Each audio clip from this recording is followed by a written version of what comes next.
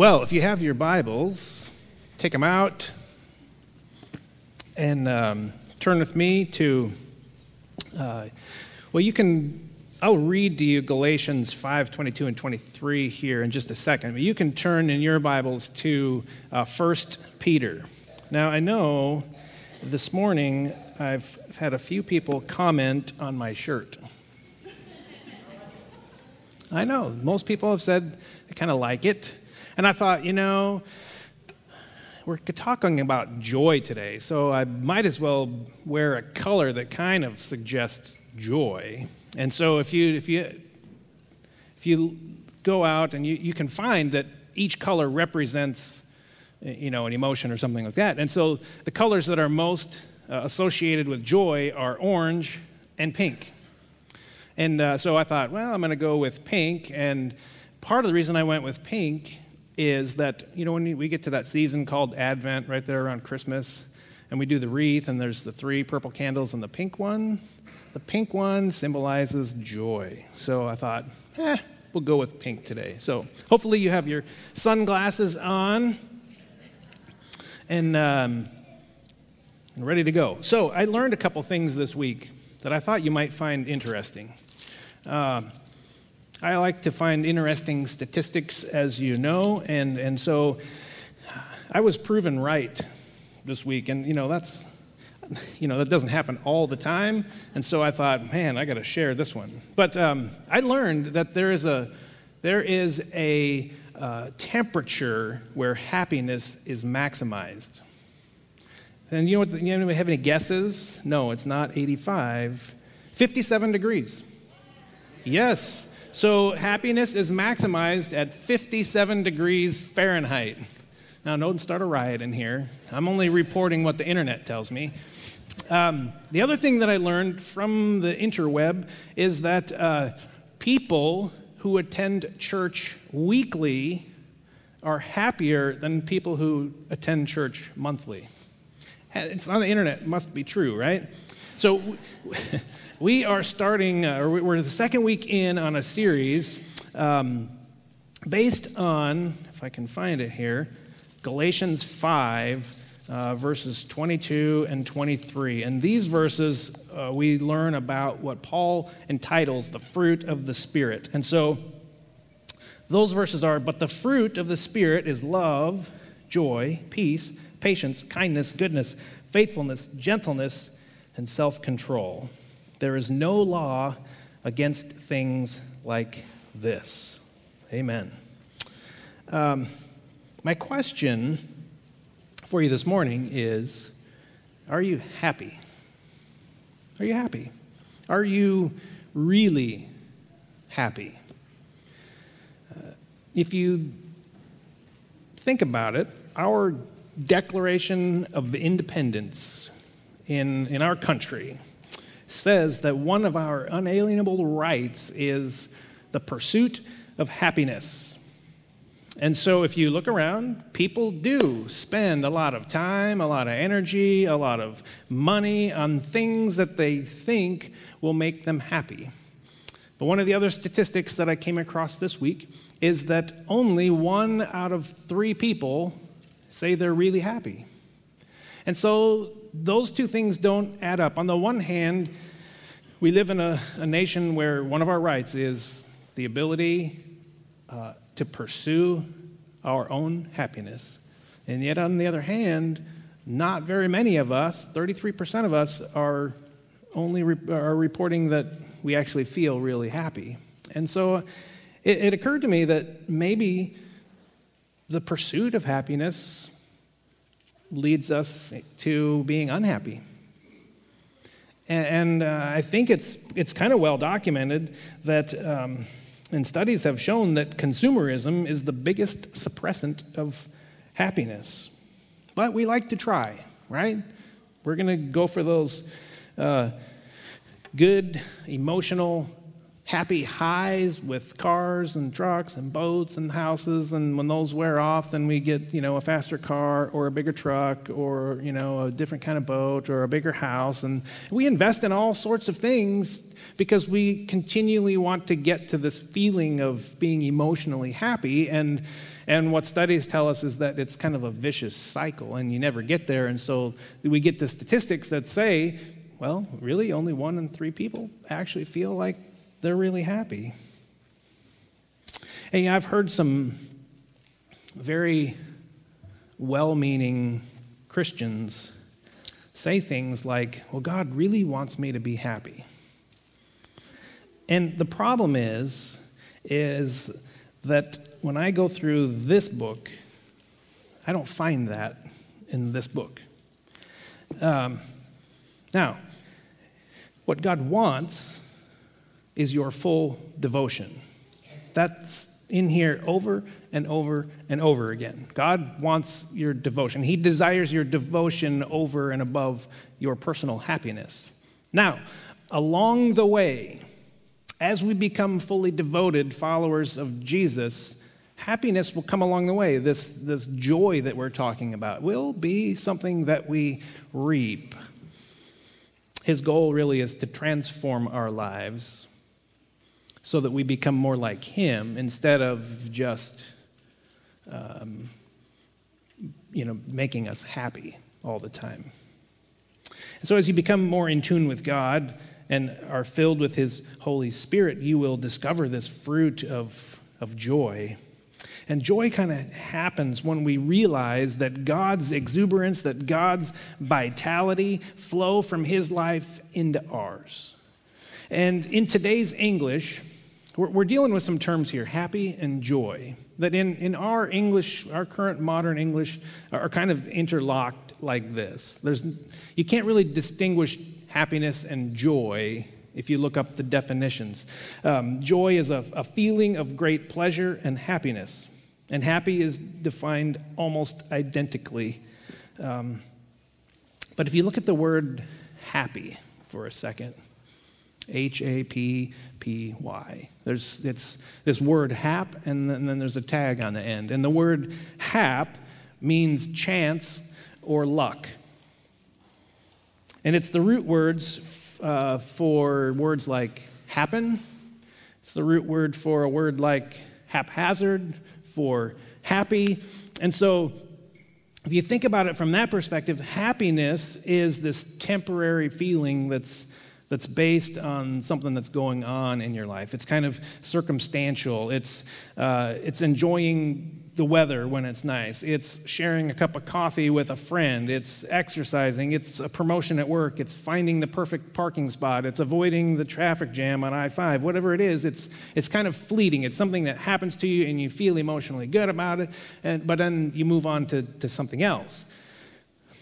What we're talking about this morning is joy. Something totally different. The difference between happiness and joy that's described in Scripture is it's not shallow, kind of like happiness is. Paul lists joy as second in his list of the spiritual fruit, and he says that the fruit of love is meant to have this element of joy. It doesn't change with the temperature. It doesn't, it's not based on what we're feeling in any given moment.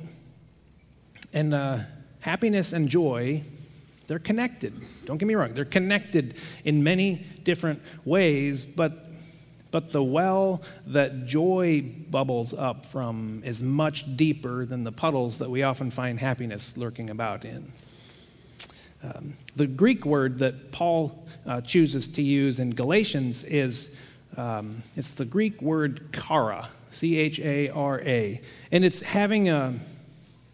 he's referring to this inner disposition of joy, of gladness is another word that is used sometimes in your translations where joy would be, it's somewhat interchangeable with the word gladness. And what he's talking about with this inner disposition is joy can become this foundation. Joy can be what shapes our entire outlook on life. And that is a gift from God. Paul, in his letter to the Roman church, he outlined what he believed God's kingdom looks like. And he said this. He said, God's kingdom is about righteousness. God's kingdom is about peace. And he says God's kingdom is about joy in the Holy Spirit. So with all of that, I look around at the landscape of Christianity, specifically in our context here, maybe local, regional, our country, American Christianity, if you will. And I don't always get the feeling that we're very joyful people.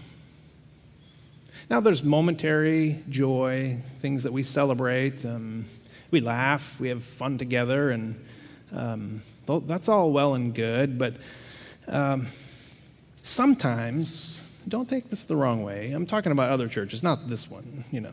Certainly it wouldn't happen here. But sometimes Christians walk around. Have you ever had the candy, the Sour Patch Kids?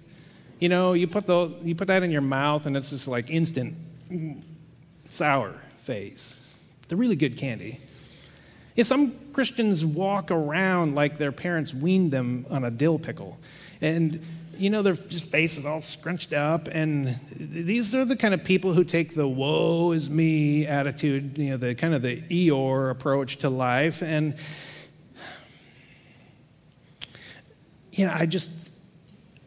I try and match up this inner disposition of joy and gladness that Paul says is the fruit that God wants to grow in our life. And then I look at, how are we behaving? And so it causes me to question, are we really in it for God and what he has for us? Are we totally sold out to him, or are we kind of playing this game? And so when we do that, then we're, if we want to say, we're a bit emotionally unstable in the joy department. Remember that old song, if you're happy and you know it, clap your hands. If you're happy and you know it, clap your hands. If you're happy and you know it, then your face will surely show it, right? So when you're feeling the joy, it's okay once in a while to say, hey, face, we're feeling joy. Let's have a little smile, okay? So let it out once in a while. Maybe you have to sing that song and remember Dave's pink shirt and... never mind. Eugene Peterson, he reminds us that joy is not a requirement of Christian discipleship. It's a consequence. It happens. It's not what we have to do in order to experience life in Christ. It is what comes to us when we are walking the way of faith and obedience. Joy is a product of abundance. So as we spend time with God in the Word, in prayer, in worship, in core groups and so forth, as we get closer to God and he fills us up, we pray, we're taught to pray that, we want God's kingdom to come. If we want God's kingdom to come in its fullness in our life, in our church, in our community, that means that our kingdom has to go. And so as our kingdom goes, as we submit ourselves, as we empty ourselves, and he fills us up, what's going to happen is we're going to get to this abundance, and it's going to start overflowing. And so joy is part of this abundance. It's this overflow of vitality. And so really, as we kind of talk about joy this morning, it's a pretty simple outline. It looks like this. Joy is found in your salvation. Joy is present even in suffering and struggle. The joy of the Lord is your strength, and our joy is to be shared with others. So that's the outline, and you have your Bibles open to a text in 1 Peter, and I'd invite you to stand with me as I read that. I think this one gets at what we're trying to uncover today. So 1 Peter chapter 1, I'm going to start reading in verse 3. May the God and Father of our Lord Jesus Christ be blessed. On account of his vast mercy, he has given us new birth. You have been born anew into a living hope through the resurrection of Jesus Christ from the dead. You have a pure and enduring inheritance that cannot perish, an inheritance that is presently kept safe in heaven for you. Through his faithfulness, you are guarded by God's power so that you can receive the salvation he is ready to reveal in the last time. You now rejoice in this hope, even if it's necessary for you to be distressed for a short time by various trials.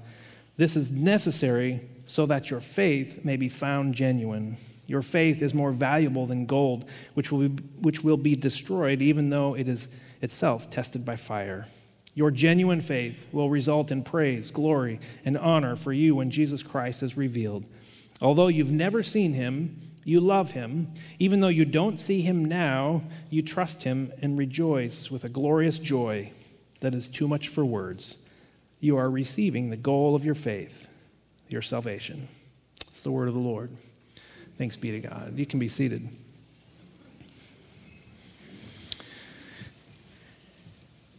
So joy is found in your salvation.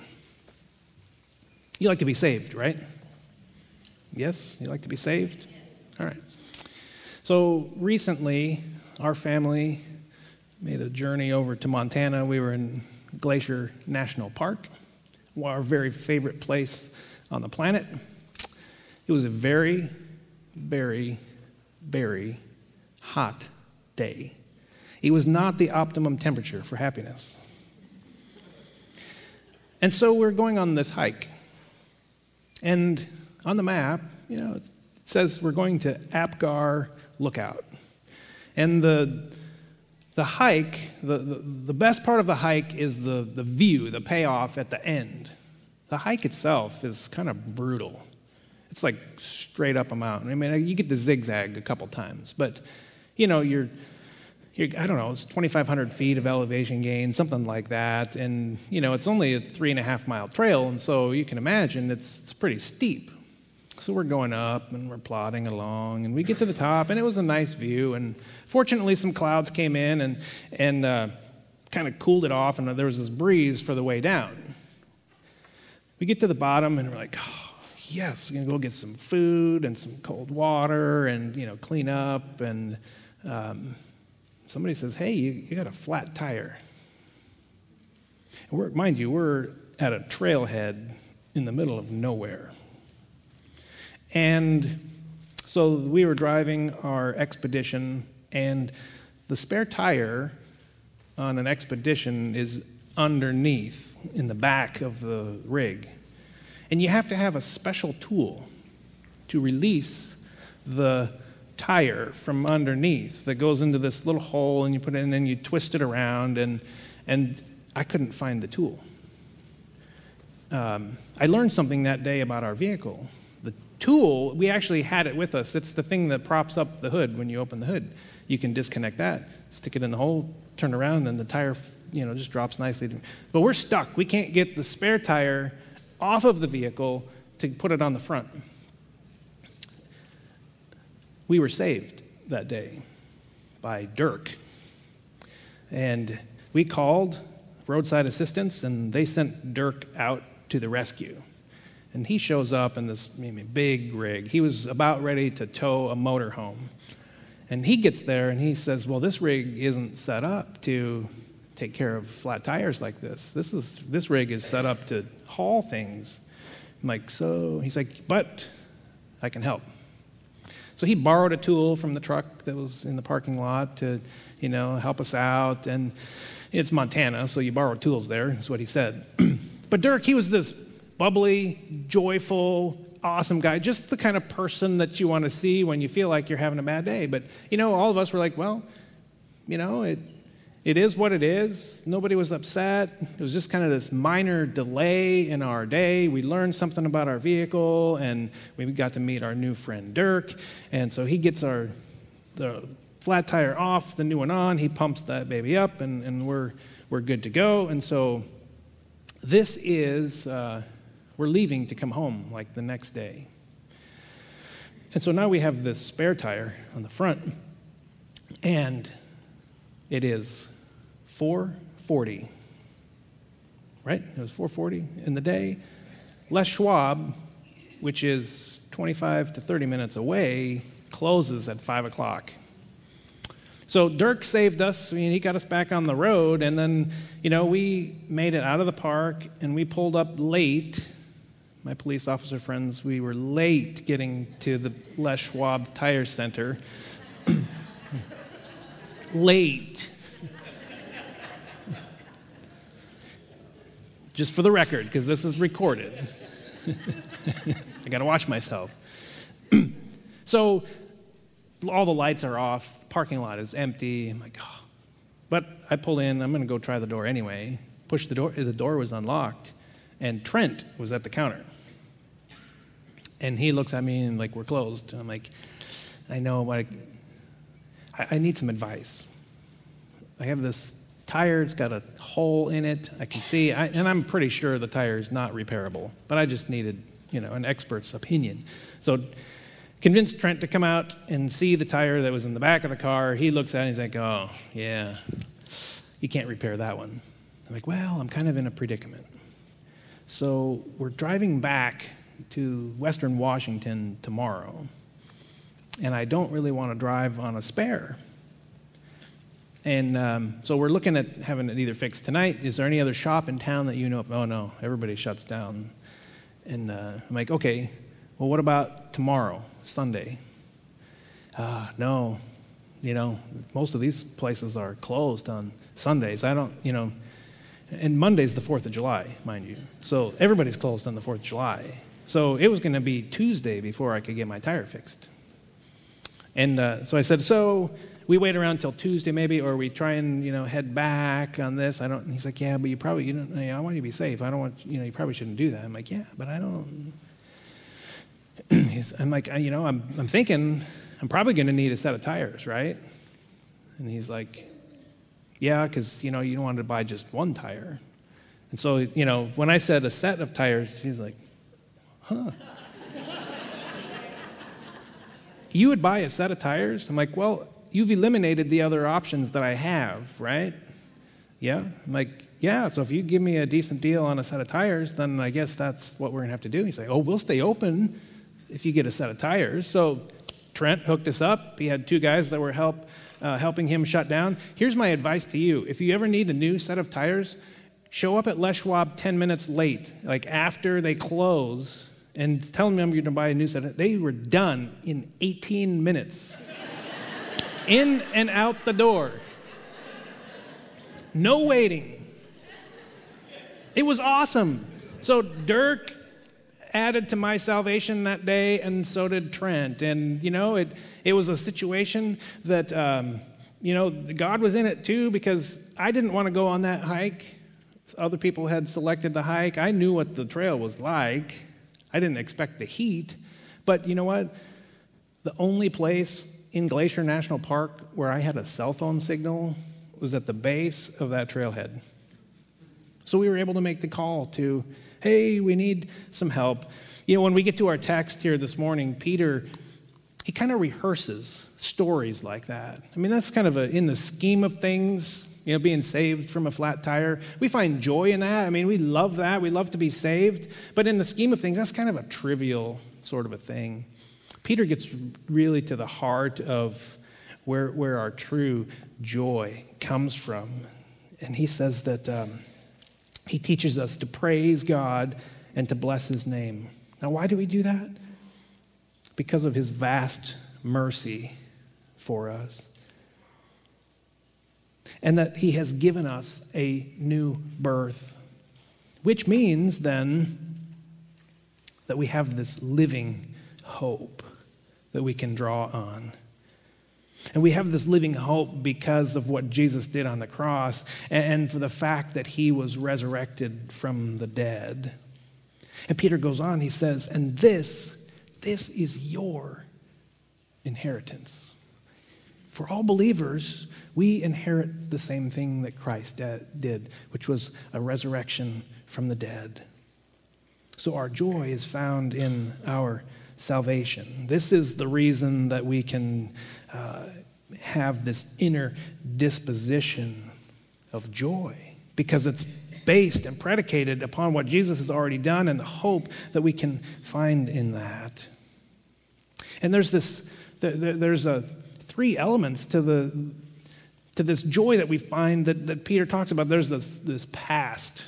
There's joy that we can celebrate in the past. This is what Jesus did for us. And there's joy because we can find it in the present. God is doing this in our life. He is saving us right now. He is forgiving us when we come to him. And then there's this future element as well to our joy when he keeps pointing us forward to the day when Jesus will return. And so the things that we struggle with today will be no longer. And so we have this past. We celebrate joy because of what Jesus did and celebrate it into the present even now. And as Christians, we can have this inner disposition of joy because we know how the story ends. That God is victorious already, and one day Jesus will come and finalize that and bring us all to wholeness and to completion. Joy is found in our salvation. But there's this element that, we have struggles and suffering in our life. There's stresses, and yet we can still find joy even in our suffering and our struggle. If you look at verse 6 and what Peter wrote, he says, "We rejoice in this hope, even during times of struggle and trouble and stress." Because there's something that's necessary about growing a genuine faith, that we have to go through difficult times. I don't know if you're different than me, but the lessons that I learn the best are the ones that I have to struggle with the most. That I have to really engage my brain and my heart and my soul into figuring out, how do I get through this? Peter connects indescribable and glorious joy with suffering of various kinds. And so there's this paradoxical nature to joy. We are taught to find joy even during times that are hard. It's a way of seeing the world that gives you this sense of constancy and hope, even when things aren't going very well. It's an attitude that comes from being grateful in every circumstance. It's choosing to focus on things that we're grateful for instead of the things that we're disappointed in. So we all have choices to make in life. As we look at life and the circumstances that we find ourselves in, we have a choice every day, all the time. Either we choose to see all of the things that we think are wrong with the world, like, I hate this, it just disgusts me. I wish my life were more like whatever. This frustrates me about my spouse, or, I'm really sick of my job, or whatever it is. You have a choice to make. You can either look at life from the perspective of everything that you think is wrong, or you can say, thanks. You notice that the sun shines. Well, in other parts of the country, you may have this experience more often. But, it's okay, so this is the day the Lord has made. Let us rejoice and be glad in it. So out in here, Western Washington, we can hang on to that one. But you have the choice. You can look at whatever's wrong, or you can say, you know what, thanks, God. Thanks for giving me this day to live another day. You can look at the blessings that we enjoy, or the people that God has brought into our lives that surround us. And you can notice things that you like and you love about your spouse, and you can count the things that you enjoy in your workplace or your school. And if you focus on these things, you're going to start to find an ability to face adversity in your life. I mean, if you read through Acts in your Bibles, You'll find a young church that struggled with all sorts of things. And the apostles were, they were kind of at odds with the religious system of the day, and the religious leaders of the day were constantly bringing them into court and throwing them in jail. And over again, we find that the apostles responded with joy, just for being, they counted it a privilege to suffer on the account of Jesus who had saved them. James, we studied this a few weeks ago. He says in James 1, think of the tests that you face as opportunities for pure joy. And so we can look at difficult situations as an opportunity to mature in Christ. I was reading about the emperor moth this week. Now, it's not a moth that's common to the United States. This is more in Europe. But the emperor moth, now it doesn't sound like that elegant of a bug, but it's quite beautiful. The pattern on its wings is absolutely gorgeous. So imagine like a monarch butterfly, kind of a pretty butterfly. Well, this moth has these really neat markings. And so there was this story that I read of a guy who he found a cocoon of one of these emperor moths. And so he brought it home and he wanted to watch it, come out of its shell. And so one day he noticed that there was this little opening, and then this moth is starting to push itself through this opening. And it was like hours and hours, and he's watching this thing, and it's working with all its might, and it just got to this one point where it looks like he just thought it's stuck. And so he just got out this little pair of scissors, and he just snipped a piece of the cocoon, and the moth came out just really easily. And he said the body was kind of plump and swollen, but the wings were kind of dry and shriveled up. And so he sat there and watched, because he was expecting this metamorphosis, this huge transformation to happen now right in front of his eyes, and it never did. The moth spent its entire life dragging around this swollen body with these dry, shriveled wings that wouldn't allow it to fly.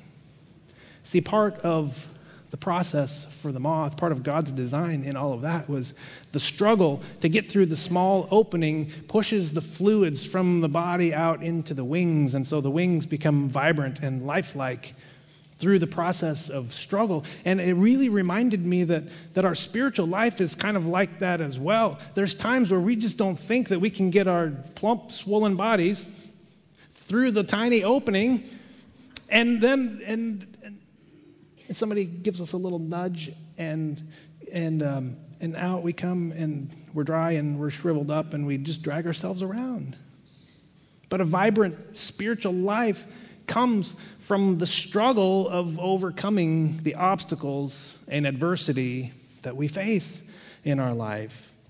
Paul writes about this. He says, Romans chapter 5, we have access by faith into this grace in which we stand through him.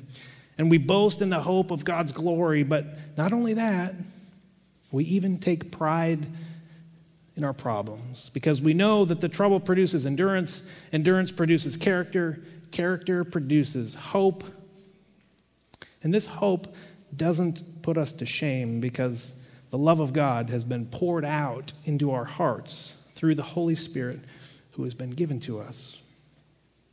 God doesn't waste the difficult circumstances of our life, but he uses them to develop and mature our character so that we can become more like his son, Jesus. So even in the middle of your struggles, you can find a reason, you can find an ability to be joyful. So when you get anxious about life's circumstances, or you look around at the political landscape or the financial times, or you just, fear sets in, or doubt or anxiety or whatever it is, when you worry about your personal finances, when your marriage is going over a rough patch, when your health seems like it's failing you, Paul would give us counsel that sounds something like the old song, "Don't worry, be happy." Except he wouldn't say, "Don't worry, be happy." He would say, "Don't worry, be joyful." God's joy comes like the rain in the barren times, like the scripture that we heard read for us a little bit earlier. Just when you're ready to give up, just when you least expect it, just when you just when you are just down and out and ready to throw in the towel, the rain of God's joy starts to set in, and it comes and it fills up the dry and barren places, and laughter comes once again to a saddened heart, and this is all a blessing of God. The joy of the Lord is your strength. And I know going through the tough times, the adversity, the struggle, requires a lot of us, and it's difficult. And sometimes we get to a point where we think, I don't have any emotional strength. I don't have any spiritual strength left. I don't even feel like I have physical strength to get through it. And so we just, depression sets in, or we're tired all the time, or we become more short with people, and what's happening is the pressures of our life are setting in, and we feel like we don't have any strength. And Scripture tells us the joy of the Lord, this inner disposition of looking at what God has done for us, it cultivates this and grows this fruit of joy in our life that becomes our foundation, and in the process it becomes our strength.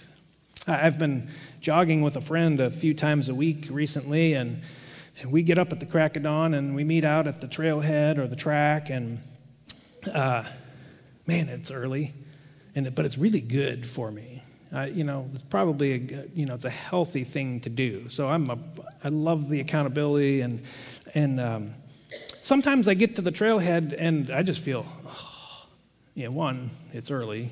Two, if I'm heavy-hearted or downtrodden or blue, if you want to say, or just things are weighing on me, I sometimes feel like I don't have any energy to jog.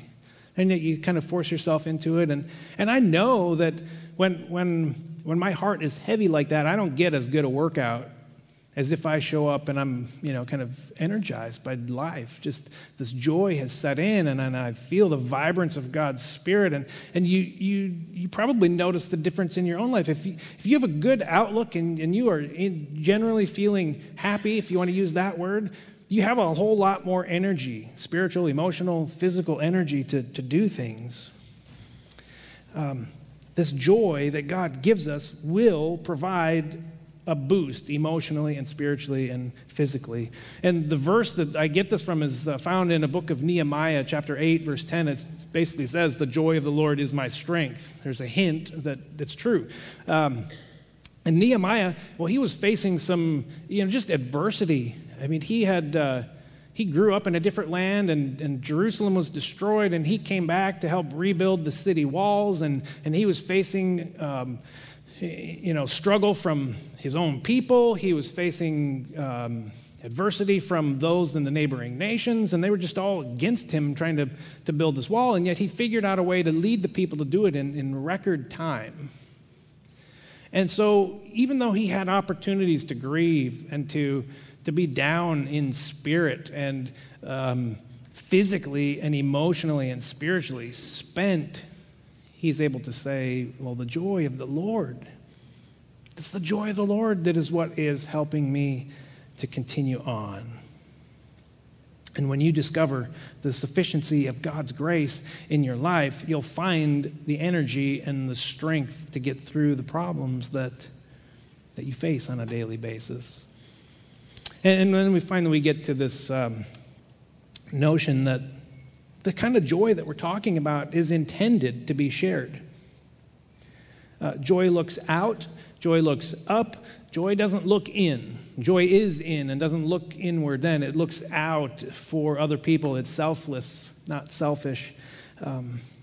Just like apples and oranges, have a shelf life. They'll spoil their fruit if they're not consumed.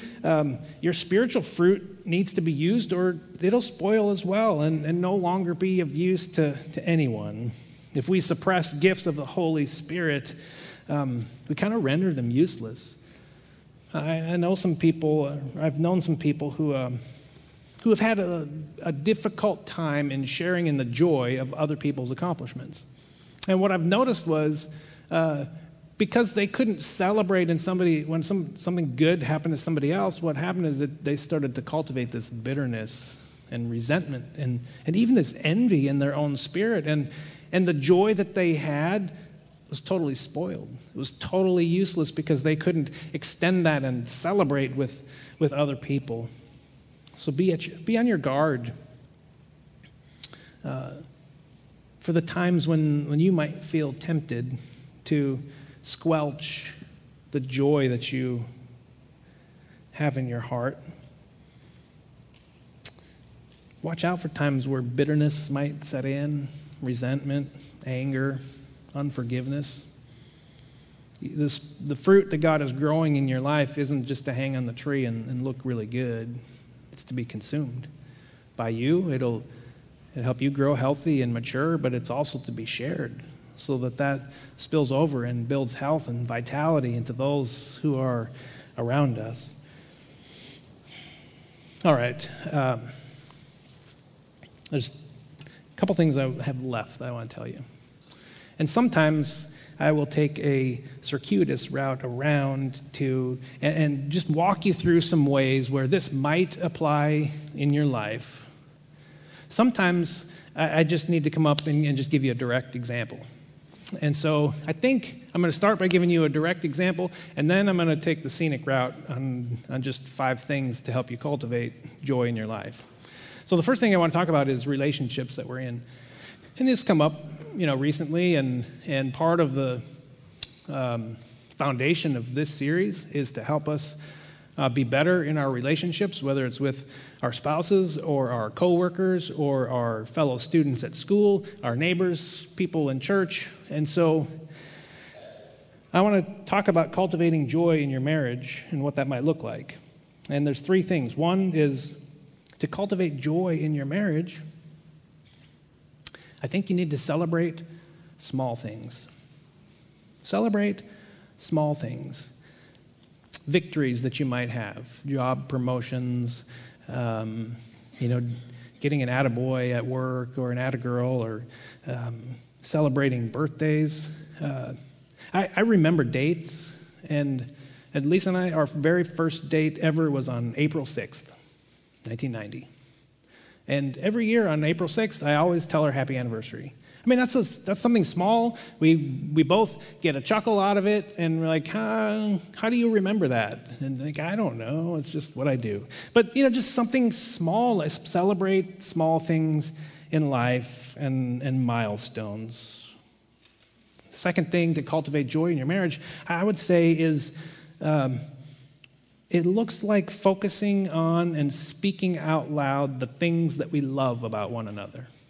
The things that we enjoy, the things that we first fell in love with that are still there. I actually hear lots of people say, well, I tell my spouse everything, whether it's good or bad. And someday, if I write a book, one of the books that I have on my list to write is a book titled Things You Should Never Tell Your Spouse. That would be kind of a fun book to approach, wouldn't it? Things you should never tell your spouse. See, there's times where the devil will whisper in your ear. He'll come right up next to you, and he will whisper in your ear, and he will point out all of your partner's flaws. And he will focus your attention on things that drive you nuts. Pet peeves, things that you might put in the negative category. Satan is going to exploit that. He wants you to dwell on the things that are negative. The devil will always, always, always lead you towards sin. The devil's not going to lead you away from sin. If you're harboring negative thoughts and you're constantly thinking about pet peeves about your husband or your wife, you're on the superhighway to sin. And when you constantly think about all of the ways that your spouse drives you nuts and angers you, well, what's going to happen is it's going to start to create doubt about your relationship. You're going to get angry more frequently. Resentment will start to set in, and you're going to develop this overly critical spirit towards your spouse. And see, what happens is sin that creeps into our lives, it starts to undermine our joy, and it eats away at our ability to even to experience joy. See, the fruit of joy, it can't blossom when we're doing things that are displeasing to God. And so we need to confront this. We need to confess this sin, like David when he had, committed adultery. He came to God and he said, "Forgive me." And he said, "Restore to me, Lord, the joy of my salvation." He recognized that sin in his life had separated, cut him off from the joy, the exuberance, the vitality of God's life. See, some grievances and personal characteristics that we might put in the negative category about our spouse, we're all humans, and so you can't say that there aren't any. If you do, then you're a liar, and we should talk about that. There's going to be something, and when the devil points you in that direction, those things aren't worth speaking out loud. Those are things that you should never tell your spouse. Those are things that you should take to God and say, "Will you help cleanse my thoughts? Because this is not right." See, we are counseled, taught biblically to put on love, which means that we seek what's best for one another. So we let the joy of the Lord be our strength when we might be feeling weakened in this area. And we remember that joy is present even during times of struggle and adversity. And we remember that when we learn to work through this adversity, that we're actually going to strengthen our relationship. You can grow stronger in your marriage when you take this approach. And I would say this isn't some pipe dream. It's not some pie-in-the-sky theology. Finding joy by looking at your partner's gifts and qualities will improve your marriage. It'll do wonders for your own attitude, and it's going to bring you joy. I think you can trust me on that one. And the third thing that you can do to cultivate joy in your marriage is to surprise one another. Celebrate in new and unexpected ways. Keep the creativity alive in your relationship by constantly striving to just do something unexpected for your partner, because then you are living in an anticipation of, hey, what's going to come next? So those are three things. And then as we close the message this morning, there are 5 things that we can do to cultivate joy in your life. I'm going to just run through the list, and you can jot them down. You can think about them. One is by being grateful. Look up 1 Thessalonians 5:16. In fact, memorize it. Look for something to be grateful for each day. Write it down. Keep a gratitude journal. Second thing is by praising God and celebrating what He has done for you. Look up Psalm 103. Read that one through on a regular basis. Third thing would be to cultivate joy. We cultivate joy when we trust God to do what He promises. Developing the ability to sink in to believing that God will do what He says He will do. It's maybe write down, take the long view of life. Think of your circumstances now in light of eternity. We cultivate joy in our life when we bless other people and encourage them. Be a blesser. Be an encourager.